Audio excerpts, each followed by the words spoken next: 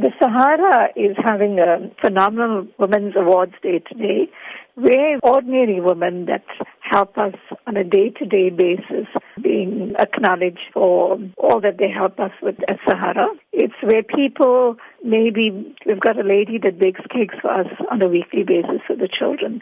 We have people that help us with milk for the babies. We have people that cook a meal and bring to the Sahara.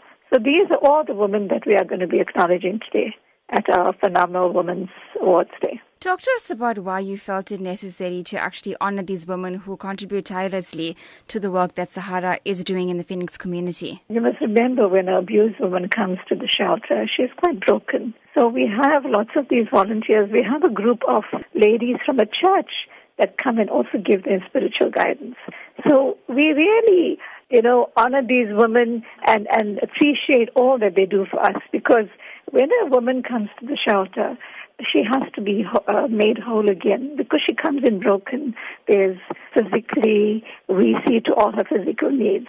Social worker works on all her problems that she's having.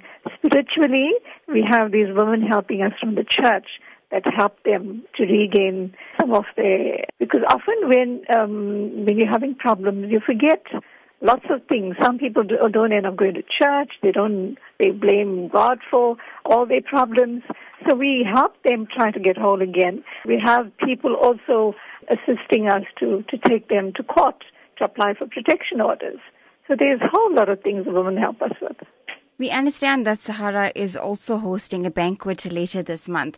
Talk to us about this event. The Sahara and Phoenix Child Welfare has a women's group. In fact, we are celebrating 10 years this year. So it's quite a big milestone. So we normally have a high tea, but this year we are having a banquet on the 3rd of September, and we really like the community to support us. The tickets are 200 Rand. This year's theme is royalty, so you can come with your fine gowns. We basically want every woman to feel special. Men are invited as well.